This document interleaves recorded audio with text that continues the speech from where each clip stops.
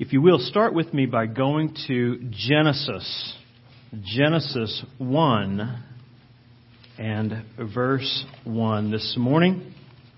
And listen to this simple and beautiful truth. In the beginning, God created the heavens and the earth. Now go with me to the back of God's Word to Revelation chapter 4, verse 11. Worthy are you, our Lord and God, to receive glory and honor and power. For you created all things, and by your will they existed and were created. As you look at this, as you see from Genesis to Revelation, a reoccurring theme in Scripture, you begin to understand there is really, truly only one song that the Scriptures declare. There's one song that we as God's people are created to sing, and to sing it now and for eternity. And that song is summed up in this, what the Protestant reformers refer to as Soli Deo Gloria. To God alone be the glory for life and for our salvation in particular. That was the song of the Reformers. That's the song they sang because when they finally gained access to the Bible, they began to see this song everywhere from Genesis to Revelation. And I believe that as we see this, we should sing along with the Reformers because this is the song that God Himself composed in eternity past, if you will, for His own glory and for our joy. For the believer's joy and for God's praise. God has revealed to us what He has done to testify to His grace by redeeming sinners. This is the very song that the Apostle Paul sang in Romans 11. That's where we're going to spend our time this morning. This is the song that we hear the Apostle Paul sing here in verses 33 to 36. Listen as I read it. The apostle ends chapter 11, ends his summation of all that he's written previous with this.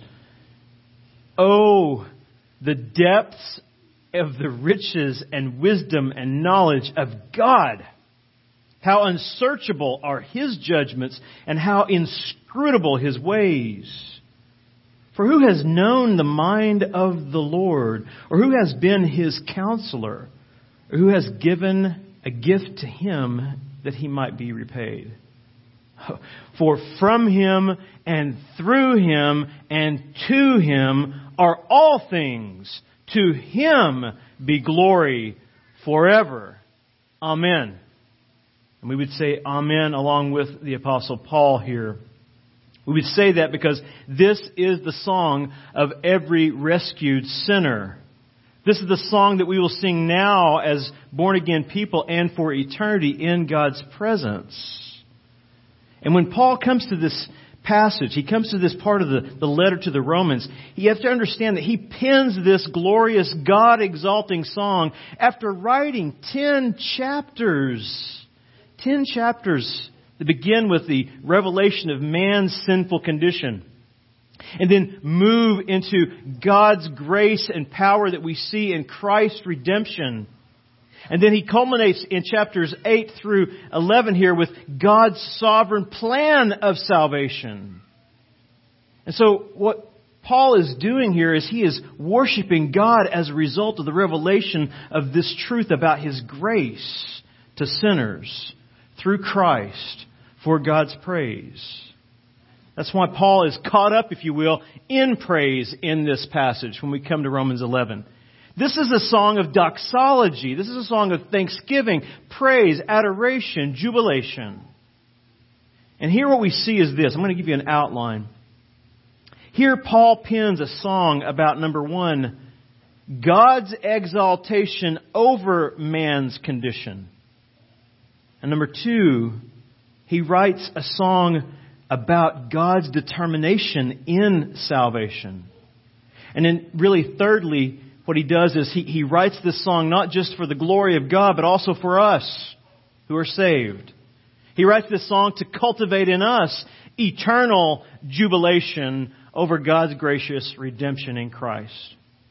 So this is a song that's meant to tune our hearts to sing His praise.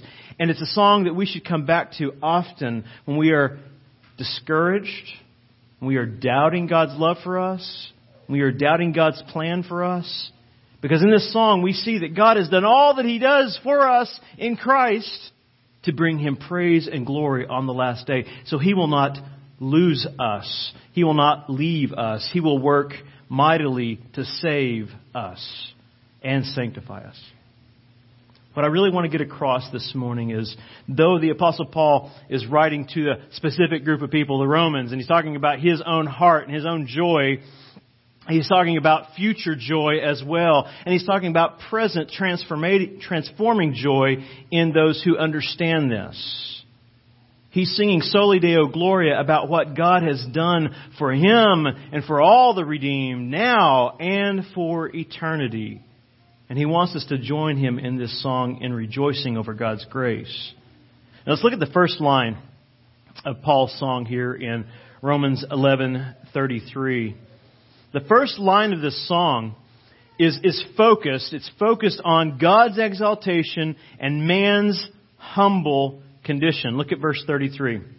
Just look at it, but feel what he's saying here. If you're a believer, you should be able to feel what he's saying here. Oh, the depth of the riches and wisdom and knowledge of God. Now he's referring back to all this great revelation of God's salvation, man's sinful condition, Christ's redemption. He says, oh, these deep riches, this great wisdom, this great knowledge of God. He says, how unsearchable are His judgments and how inscrutable His ways. What you need to feel and understand here is this. Paul is in absolute awe at this moment. And this is the man that God has chosen to give the greatest revelations to in the New Testament. 13 letters penned by the Apostle Paul. And he still can't get over this great work of grace in redemption. He's still caught up in wonder, love, and praise for his God, for God's grace, for God's atoning mercy in Christ. Ask yourself this. Are you still caught up in that? Are you still caught away by that? Are you still drawn to that with joy today when you think about this?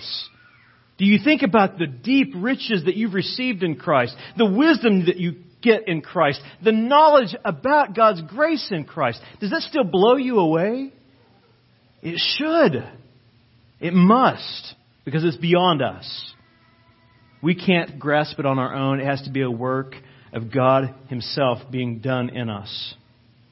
This first line is meant to produce that. It's meant to produce this God-exalting awe in our hearts, and it is intended to humble our sinful, prideful minds.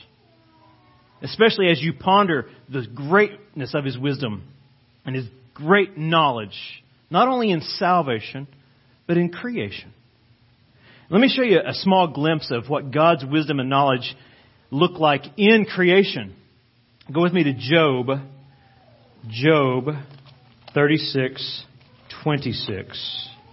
Here we get a glimpse into God's wisdom and knowledge in creation. Now, it's going to get greater as you come to salvation. You'll see a greater reality of how wise He is and how knowledgeable He is to do what He does to save sinners like us. But think about this and be humbled by this. This is something that only God could do here. And He's revealing to us how great He is in it. Verse 26, behold, God is great, and we know Him not. In other words, we can't grasp Him. We can't fully wrap our minds around the greatness of our God, the God of creation. The number of His years is unsearchable. For He draws up the drops of water. They distill His mist in rain. And this is God's work in creation. We can't do this. No man can fathom how He has designed this in and of Himself. God is the author of this. He says, which the skies pour down this rain and drop on mankind abundantly. Can anyone understand the spreading of the clouds, the thunderings of His pavilion? Behold, He scatters His lightning about Him and covers the roots of the sea. For by these He judges peoples. He gives food in abundance. He covers His hands with the lightning and commands it to strike the mark. Its crashing declares His presence. I mean, what an amazing God we serve. Can you understand how deep His wisdom is here? No, you can't. Can you grasp the vast knowledge that He has of every atom in creation and how they all concur to work together to do His decreed will? No, you can't. There was a time in our marriage early on where we had a shocking thing happen one night. And it testified to this truth. In the middle of the night, a thunderstorm rolled through the house or through the area. And it began to just pour down rain, and it stopped, and then it was one of those things, it was just a lightning storm.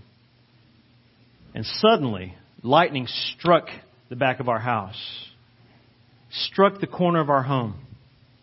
We all jumped up.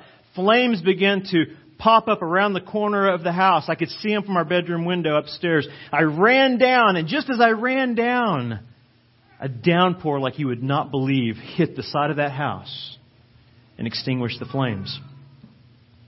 The reality that God sent that, just for me to even give this illustration to you, it hit me that night. God sent it and God provided for me in it. It caused me to stop right then and there and think about this. Think about this wise and all-knowing God who works in creation. And if He does that to care for me physically, how much greater is His care for me spiritually in Christ and His design in that? Let's look at what God's wisdom and knowledge look like in salvation now. This just blows my mind every time I read it. Ephesians chapter 1, beginning in verse 3. Blessed be the God and Father of our Lord Jesus Christ, who has blessed us in Christ with every spiritual blessing in the heavenly places, even as He chose us in Him before the foundation of the world, that we should be holy and blameless before Him. In love, He predestined us for adoption as sons through Jesus Christ, according, notice the wisdom and knowledge of God, according to the purpose of His will, to the praise of His glorious grace, with which He blessed us in the Beloved. In Him, the Beloved, we have redemption through His blood, the forgiveness of our trespasses, according to the riches of His grace, which He lavished upon us in all wisdom and insight, making known to us the mystery of His will, according to His purpose, which He set forth in Christ, as a plan for the fullness of time to unite all things in Him, things in heaven and things on earth. In Him we have obtained an inheritance, having been predestined or determined beforehand according to the purpose of Him who works all things according to the counsel of His will. Why? Why did He do this? He tells us, so that we who were the first to hope in Christ might be to the praise of His glory. Now, can you fathom this? God set forth His love on you before the foundation of the world, before you and I have done anything good or bad, before we existed. And He set that love upon us by sending forth His Son to take our place in time, to redeem sinners who are yet to be created, so that we could be to the praise of His glorious grace. So that the reason for our salvation is this: it is to give God praise. It is to testify to the supremacy of Christ's atonement and the glorious mercy of God in His grace. That's why we're saved. We are saved to be trophies of grace. We were once vessels of wrath, privy pots, but now we are set apart because of Christ and God's grace to be testimonies of His grace for eternity. Now, I think that's in the mind of the Apostle Paul in Romans 11:33. Go back there with me. I think this great plan, this great redemption, this great power and work of God in His wisdom and knowledge and salvation, I think this is in the Apostle Paul's mind when he writes the next line in Romans 11:33b. I think this is the response to God's glorious wisdom in the work of salvation. He says, how unsearchable are His judgments, and how inscrutable His ways. I mean, think about your own redemption. You think you chose God, don't you? But in reality, God had already chosen you unto salvation. But in time, someone came to you. Maybe it was a friend. Maybe it was a relative. Maybe it was a street evangelist. And they shared the truth about God's grace in Christ. And you believed. And when you trace out the history of your own testimony, your own salvation, you begin to see it wasn't me seeking God after all. It was God seeking me all along. That's what He's amazed by. How unsearchable are His judgments. How providential. How does He work in these inscrutable ways to bring us redemption. And what He's saying in that song, in that line in the song, He's saying this. Just think, folks. Just think about how deep God's wisdom and knowledge are. Can you plumb the depths of His wisdom and knowledge? And the answer is no. Absolutely not. But there's one thing that He is clear about in Romans. Though we can't plumb it, we are commanded to rejoice in it. We should humbly rejoice over God's saving wisdom and knowledge that we receive in Christ and the gospel. Now, I realize that when I say this, when I read the text that I've read earlier, I realize that there's a lot of people who still struggle with this. They struggle over it because, and here's why we all struggled with it at any point, we struggle with the fact that God does the choosing. God does it for His praise and His glory. And we get the benefits because of Christ's sacrifice. And they think, well, that's great, but shouldn't that be for all men the same way? Shouldn't that be God showing His love to all men the same way? It's not fair. When I don't want fair, and neither do you. We wanted grace. Fair would be hell. But let me ask you this. God's wisdom and knowledge in salvation that chose to set His love on you in Christ through that revelation of the gospel. Let me ask you, does He have the right to discriminate who He loves? He does. I love all of you very much, but I love Sherry more. I have a covenant love for her. And God loves all mankind in a general way. The very fact that He doesn't cause them to enter into perdition immediately upon their birth shows common grace. But some people hear these things and they think, well, if we're saved simply for the glory of God, doesn't that make us into robots? No, it doesn't. Because God has given us a new heart. He pursued us because of our death and our sin, and He granted life to us in Christ to give us a responding heart, a living heart that can sing His praise. And we choose to do that because of His grace. You see, regeneration precedes faith.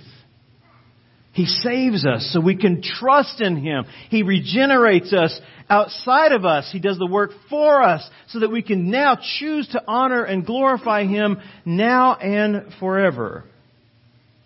As I said, that these things often cause us to stumble at times. They cause us to stumble because of our sinful pride. At times we think God's wisdom and power is great, and it's awesome to see what it can do to save sinners, but the questions arise and doubts begin to flow to the mind of many people, and they begin to ask, why would God save some but not all? If He's this gracious, if He's this wise, if He's this knowing, why does God elect some unto salvation and pass over others? Well, thankfully, our good and glorious God knows our weaknesses. He knows our tendencies in this area. He knows our prideful minds and our wicked hearts don't like the idea that He is sovereign over us.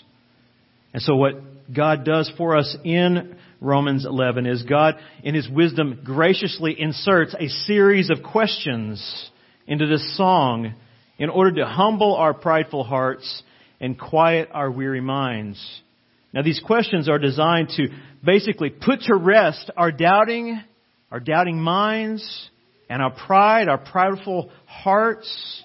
And the way they do that is they magnify God's infinite wisdom and God's gracious heart.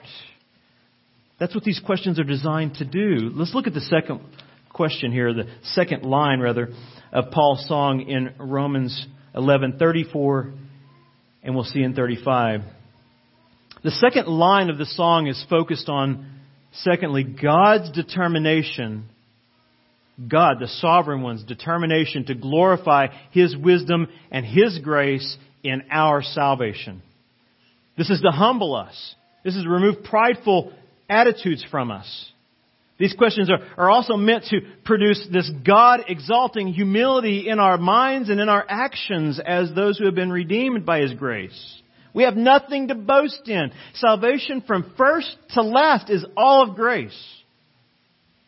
Just look at the first question here in 11:34a. It says, For who has known the mind of the Lord, the Master, the Sovereign, Yahweh? Who has known the mind of the Creator, the Savior? The answer is no one. Knowing the mind of the Lord means this: I can tap into and understand everything about this great God. Who has been able to do that? No one. No one can fathom the depths of His thinking. No one can fathom the immensity of His grace. No creature, by the way, even has the inherent right to question Him.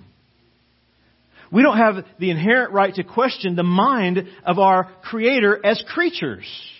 He made us. He sustains us. He will reign over us. We have no right to question Him in anything. We do not have that right. We might do it, but it's not because of our right. It's because of our sin. Look what Job 38 says. Job 38 backs up the reality of that we cannot, as creatures, think that we can assert some right over God and His wisdom and His grace. Job 38. This is lengthy, but let me read it to you. I think it's important. Now, this is the story of Job being answered by the Lord Himself. Having struggled with some issues, struggled with why he's suffering, he says, Then the Lord answered Job out of the whirlwind and said, Who is this that darkens counsel by words without knowledge? I love this verse. Dress for action like a man. Pull up your bootstraps, Job. Get ready. I will question you, and you make it known to me. Job, he says, where were you when I laid the foundation of the earth? You're going to question me and my rule and my authority? He says, where were you at when I made the planet? Tell me if you have understanding. Who determined its measurements? Surely you know. He's being sarcastic. Or who stretched the line upon it? On what were its bases sunk? Or who laid its cornerstone? When the morning stars sang together and all the sons of God shouted for joy, or who shut in the sea with doors, then it burst out from the womb when I made clouds its garments and thick darkness its swaddling band. I prescribed limits for it and set bars and doors and said, thus far shall you come and no farther, and here shall your proud waves be stayed. Have you commanded the morning since your days began? I mean, have you caused the sun to come up? Have you caused the earth to rotate? And caused the dawn to know its place? That it might take hold of the skirts of the earth and the wicked be shaken out of it? It is changed like clay under the seal, and its features stand out like a garment. From the wicked their light is withheld, and their uplifted arm is broken. Have you entered into the springs of the sea or walked in the recesses of the deep? Have the gates of death been revealed to you? Or have you seen the gates of deep darkness? Have you comprehended the expanse of the earth? Declare if you know all this. This is a set of very humbling questions. And that's his intent. He's intending to humble Job's proud heart. And we need that as well today. He's saying to Job that no creature can plumb the depths of God's wisdom and knowledge, His mind. Here's why. Here's why Job can't do this. Job is finite. God is infinite. And here's the main reason we can't do this.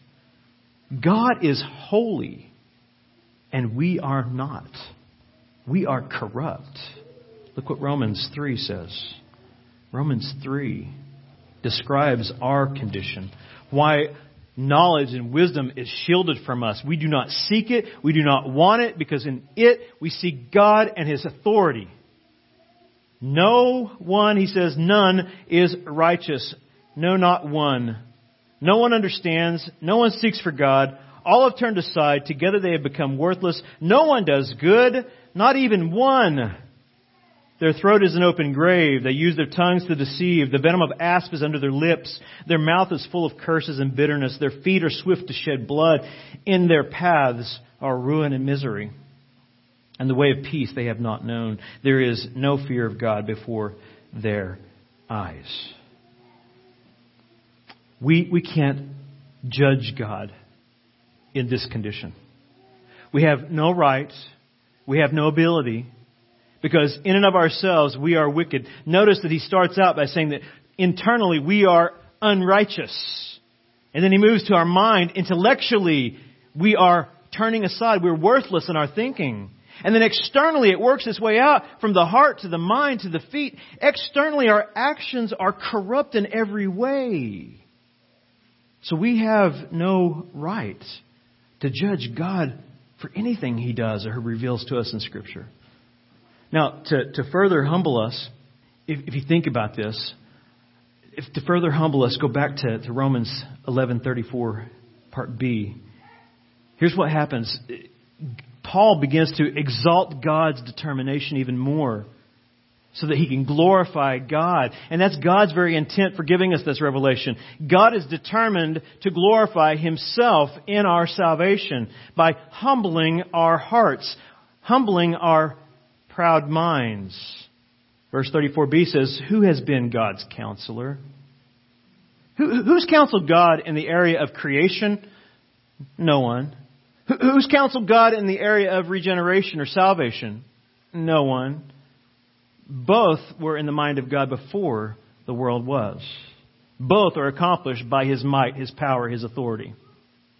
In both, God does whatever He wills. And whatever He wills is for His own praise, His own glory.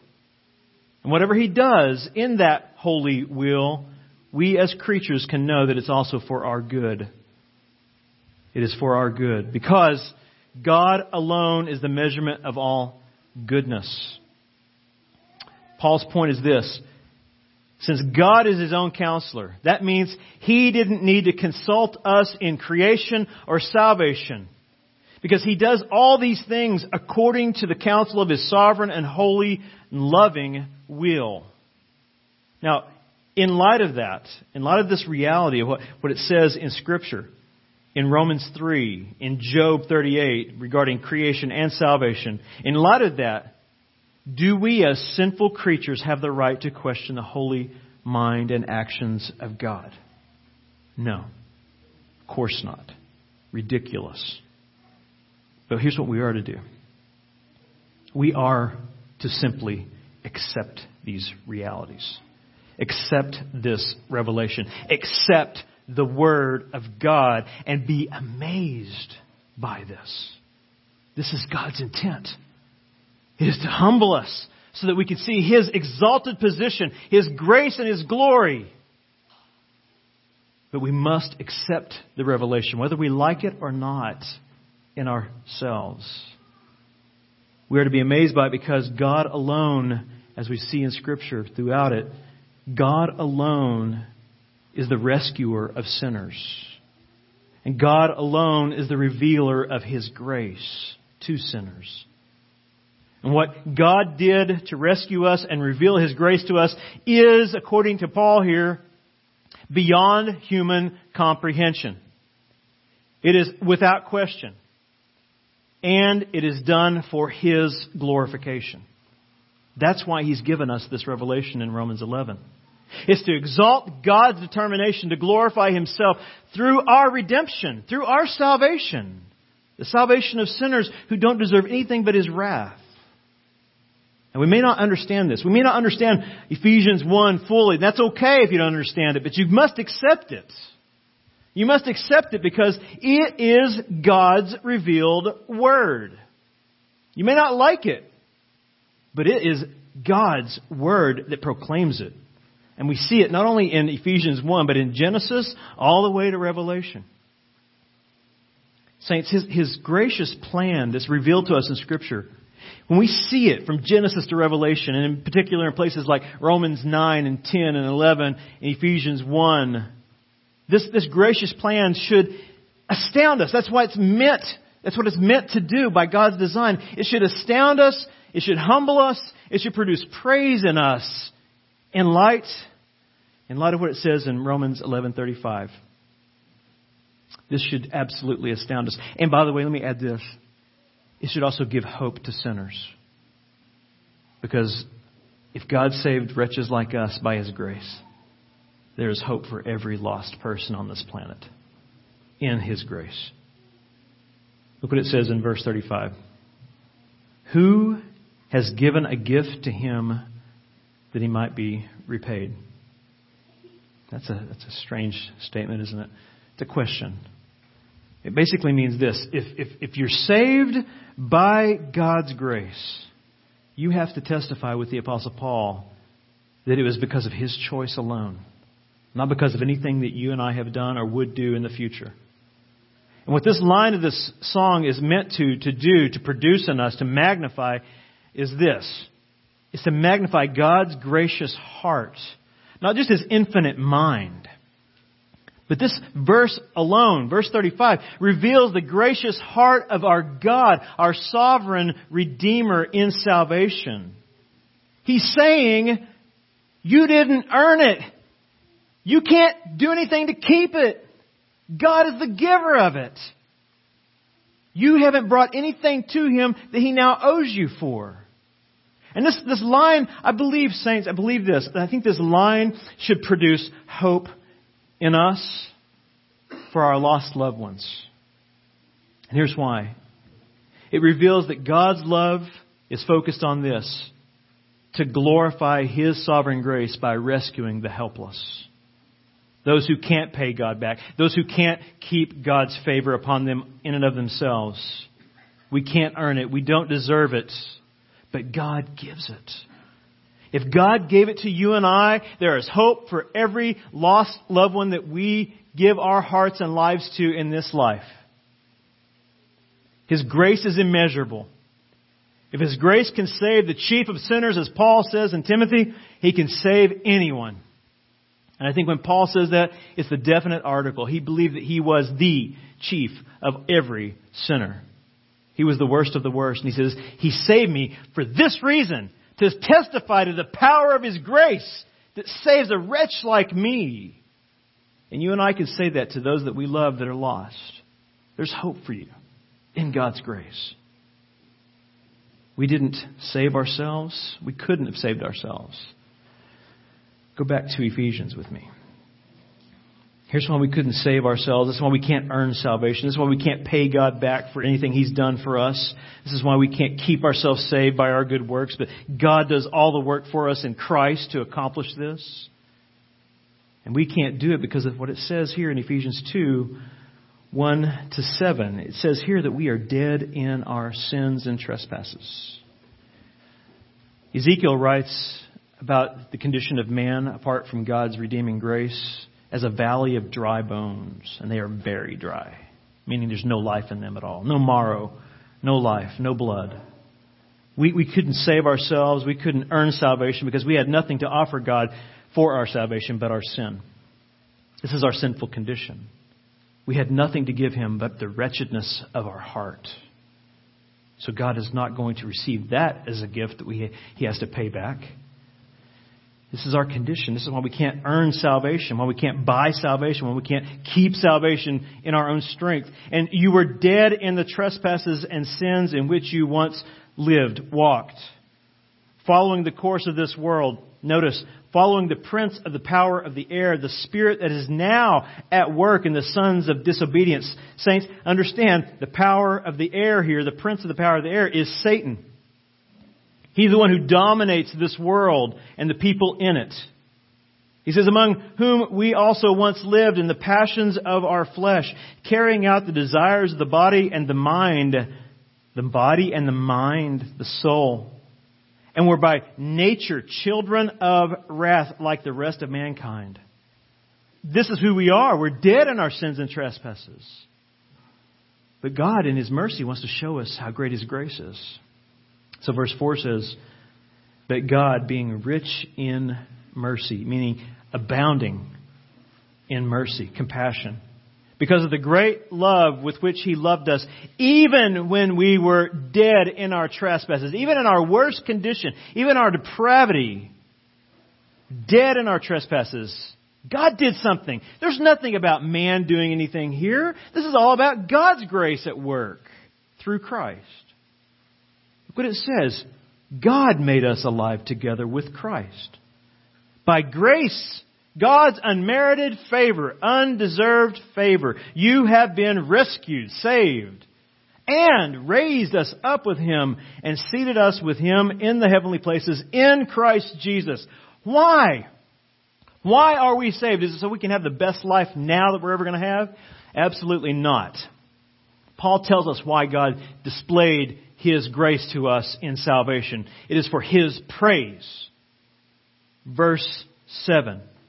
Here's why God saved us by His grace, made us alive together in Christ, raised us up with Him, seated us with Him in heavenly places, gave us a heavenly standing, so that, that's the purpose clause, so that in the coming ages, God might show the immeasurable riches of His grace in kindness toward us in Christ Jesus. You and I are saved to sing Soli Deo Gloria for eternity. That's why we're saved. And I'm joyful about that. It could not be any other way because we couldn't bring anything to the table to please God with. We couldn't earn God's favor. We had nothing to bring but our sins. But God, who is rich in mercy, determined to do something about that condition. He determined to show us His glory and His grace in Christ according to what we see there in Ephesians 2. Saints, we should take comfort in this and rejoice in it daily. And if you have lost loved ones, you should rejoice in this even more so today. Here's why. You can't save yourselves. You didn't save yourselves. Neither can they. But God can save. And He does. Mightily. And here's what we need to know when we read things like verse 7 there in Ephesians. God loves to save sinners. He loves to reveal His great glory and His immeasurable grace through their redemption. This is how He displays His grace throughout eternity and on earth. He loves to save the helpless. He loves to rescue those who can't rescue themselves. This is the gospel that we hold forth to the lost, to the wicked, to the depraved. And we are testimonies of the power of that grace ourselves. But what I want you to understand about this great and sovereign God, this great and mighty creator and sustainer and author of salvation, you need to understand something about His sovereignty and His plan of redemption. Understand this most clearly today. God's plan of redemption isn't some cold, calculated decree of a distant deity. Not at all. God the Son took on flesh to accomplish this work. This was a costly and loving choice of a good and sovereign God who sent forth His Son to rescue us personally. How did He do it? By redeeming us with His own blood, paying the debt that we owe due to our sins against God. God the Son came and lived the righteous life we couldn't live to obey God's commands for us. But then in glorious truth, we see in Scripture that He not only lived for us, He died under God's wrath in our place. So when we talk about sovereign redemption, we talk about God's sovereign choice and His sovereign grace. Understand that it is very personal to God. He sent forth His Son, and the Son bled and died in the place of all those that will testify to His power and grace for eternity. Look what it says in Colossians. Colossians 2. We see how costly and loving God's good and sovereign choice to save us was here in 2:13 to 15. It sounds a lot like Ephesians 2. And you, who were dead in your trespasses and the uncircumcision of your flesh, God made alive. God made alive together with Him. How did He do it? Well, having forgiven us all our trespasses. How did He do that? By canceling the record of debt that stood against us with its legal demands. Here's how He did it practically. This He set aside, nailing it to the cross. He disarmed the rulers and authorities and put them to open shame by triumphing over them in Him, that is Christ. This was a personal sacrifice. This was an immeasurable display of God's grace. Christ came into this world to display the goodness of God for us to see through His life and His death and His resurrection. And this was all by God's design to testify to His glory and grace for eternity through a redeemed people that He had sent His Son to purchase. Saints, God lovingly brought about this gracious and costly plan by sending Jesus, the sinless Son of God, undefiled by sin. He sent Him, as I said, to live a righteous life in our place because we are wicked at the core. Every good deed we try to do has self-motivation in it, apart from Christ. But Christ came and He did the Father's will in our place. He lived the righteous life that we couldn't live. He then wore the curse that we deserved on the cross. And God's wrath fell upon Him in our stead. The full fury of God's wrath that would take you and I eternity to atone for. Christ received in 3 hours on the cross in our place. This testified not only to God's grace, but the deity of our Savior Himself. The truly God and truly man, Jesus Christ, who came as our perfect substitute. And not only did He die in our place, He rose victoriously again as our acceptable substitute to declare us righteous based on His work, not our own. Now, Paul's caught up in all this when he's writing Romans 11. It's in that this gracious act of God is seen. It's in God's grace that we see the exaltation of Christ and the plan that He would accomplish by His own sacrifice. And in that we should rejoice if we are born again this morning. This is what cultivates, by the way, I have a note down here further. I'll never get to it, but rejoicing in Christ and God's grace is the very fuel behind sanctification. If you rejoice in what God has done for you in Christ Jesus by His grace, by His unmerited favor, you won't want to live in sin, though you do sin. You will want to quickly turn from it because you see what God has done to atone for it in Christ. What God has sacrificed to set us apart for His praise and His glory now and for eternity.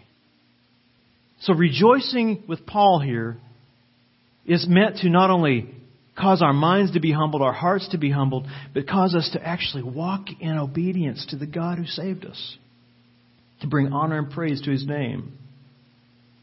That's what Paul, I believe, is doing here. And I think that's what he's calling for in the third line of the song in Romans 11:36. Here's how it ends. It ends with a song of jubilation, praise, adoration, exultation. In verse 36, you can see why I think that I call this piece of the song a song of jubilation when you read it. This should be your song this morning, a song of joy, a song of praise and thanksgiving.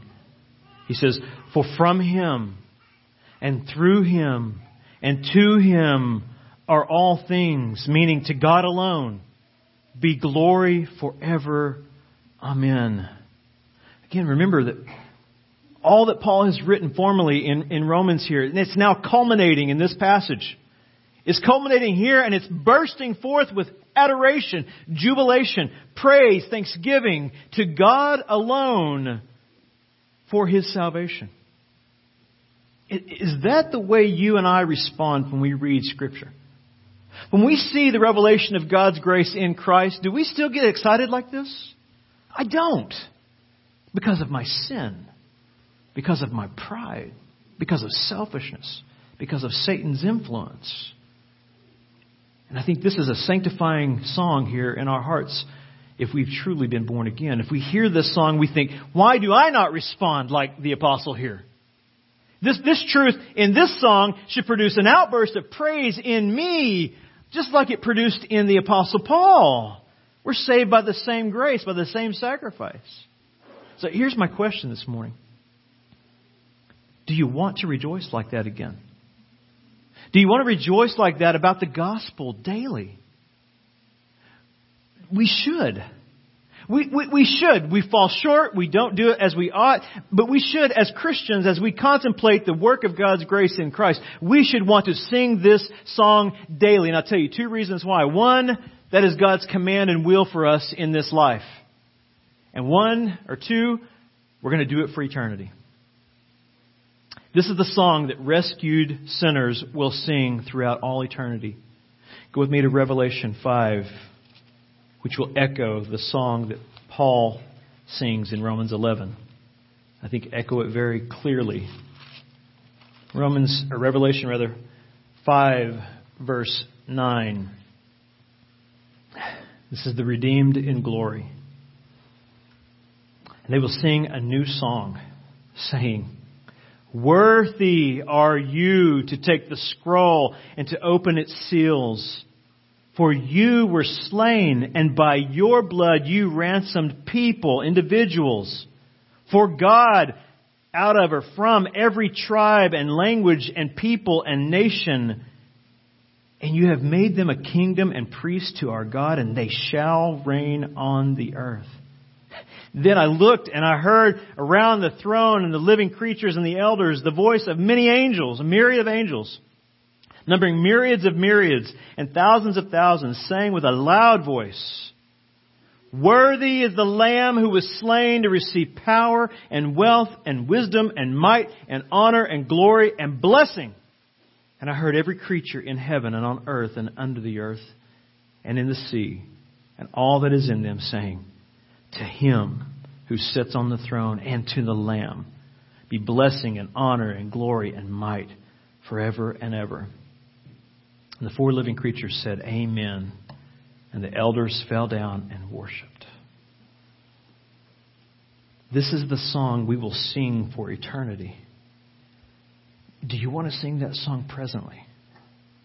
Do you want to echo the voice of the angels who are around the throne day and night, amazed by the grace that we received in Christ, singing the song that the Lamb who was sent by God by His grace to save sinners, He is worthy of praise, worthy of adoration. This should be the heart of every Christian in this building. When you look at this song in Revelation and in Romans, you'll see that this song is the song of heaven. It's the one song we're going to constantly sing for eternity. And if you look at the song very closely in Revelation here 5, you'll notice that this song is grace-driven and cross-centered. See, that's what will produce joy in our hearts daily as Christians. If we are contemplating the grace of God by looking to the cross of Christ, looking at God's grace to us through Christ's sacrifice, we will be filled with wonder, love, and praise on a regular basis. And that, my friends, is what keeps us from sin. That is the power of God in His grace to sanctify us. He works through this great and glorious revelation to amaze us by His grace daily, to keep us from sin daily. So here's the question. Are you still amazed by this? Are you still amazed that one day you're going to join this heavenly choir, these heavenly voices, singing and praising God forever, singing Soli Deo Gloria, And you're going to do that because of God's infinite wisdom and His gracious love that has been revealed to us in the gospel. When God sent forth His Son to be slain for us, are you going to rejoice in that? Are you going to rejoice in knowing that you're going to be with these angels singing this heavenly song with these saints? Because in this song, what you're going to see is this is what makes us able to rest in His wisdom and His grace forever. We rest in His wisdom, though we can't understand it all. We rest in His grace, we can't measure it. We rest in it forever because this was God's plan. In the fullness of time, He accomplished it in Christ. And this song in Revelation 5, I think, is filled with God's glory and His grace. But it also gives us a promise or a hope. There's a hope here in this. We're going to rest in the presence of God because of Christ's ransoming work. We're going to come into His presence, testifying to this greatness, the greatness of God, the sovereignty of God, the holiness of God. And we're going to find peace. We won't find wrath. We're going to rest in that. That's our gracious hope. And it's really gracious when you think about how sinful we are and how holy God is. But let me ask you this. Though that's the promise of eternal rest in God's grace, let me ask you this. Does my life and your life testify to this grace and this hope presently? Go back with me to Ephesians 2. 2:8 to 9 to 10 rather. If you want your lives to testify to the hope that you have in eternity, but you want it to testify now in time, you need to understand what Ephesians 2:8 to 10 is revealing. What it's revealing about what we ought to be showing forth now and for eternity. Look what it says. For by grace, God's unmerited favor, you have been saved through faith, and this is not your own doing. It is the gift of God. That is, faith and grace, salvation, all of that is the gift of God, not a result of works, so that no one may boast. Here's why we don't boast. For we are His workmanship, created in Christ Jesus for good works, which God ordained or prepared beforehand that we should live in or walk in them. In verse 10, he's telling us God's rescued people are called God's workmanship. He saved us for a purpose. The word workmanship here, this phrase, is the word poema. And it's the Greek word that we get the word poem from. He's saying, the apostle's saying, that you are God's work of art created in Christ Jesus for His praise. That's why you want to sing His glorious grace now through your transformed lives. Our lives are to be a testimony of God's workmanship created in Christ Jesus. A continual song of praise to our great God. Meaning our life should be set apart unto holiness. Set apart to honor Jesus, the author and finisher of our faith. So is that the song of your heart today? Think about this. Let it examine your heart as you think about it. Are you truly singing how great God's grace is by the life you're living? Let's just be honest for a second. All of us, including me especially. This is the song we want to sing as Christians. But this is a song that I found is often muted in my life. It's often out of tune in my life. And here's why. Because of sin. Because of Satan's influence. Because of selfishness. Those things mute or distort this glorious song. But saints, I want you to know something this morning. The God who saves, the sovereign one, the gracious one, the God who not only has the power to save us, that same God in His mercy and grace also is eager to sanctify us and tune our hearts so that we can sing His praise. And let's just be honest, we all need His tuning daily. So if you feel that today, as we think about this, and I ask you the question, is that the song of your heart? Is your life singing this song of praise and adoration through a life set apart unto sanctification? You may feel like that song is muted in your life because of sin. But I want you to know this. By God's grace, you can find the song of your heart once again. All you need to do is look to Christ, the one who is the source of all grace. One last passage, Hebrews 4. Here is where you are to turn if you feel like the song is muted in your life due to sin. Turn to our great high priest who interceded for us. Because in Christ's work, our hearts will be tuned to sing God's praise if we meditate on this. And we actually enjoy the truth that's revealed in it by acting on it. Since then we have a great high priest who has passed through the heavens, Jesus, the Son of God. Let us hold fast our confession. For we do not have a high priest who is unable to sympathize with our weaknesses, but one who in every respect has been tempted as we are, yet without sin. Because of this, he says, let us then with confidence draw near to the throne of grace. This is what brings us into God's presence without wrath. It is Christ who is our substitute. It is Christ who intercedes as our high priest, so that we may receive mercy and find grace to help in time of need. If you tune your heart to God's grace by looking to Christ, you will begin once again to sing God's praise through your life. The mute button will be taken off. You'll begin to enjoy this great relationship you have by grace and through grace.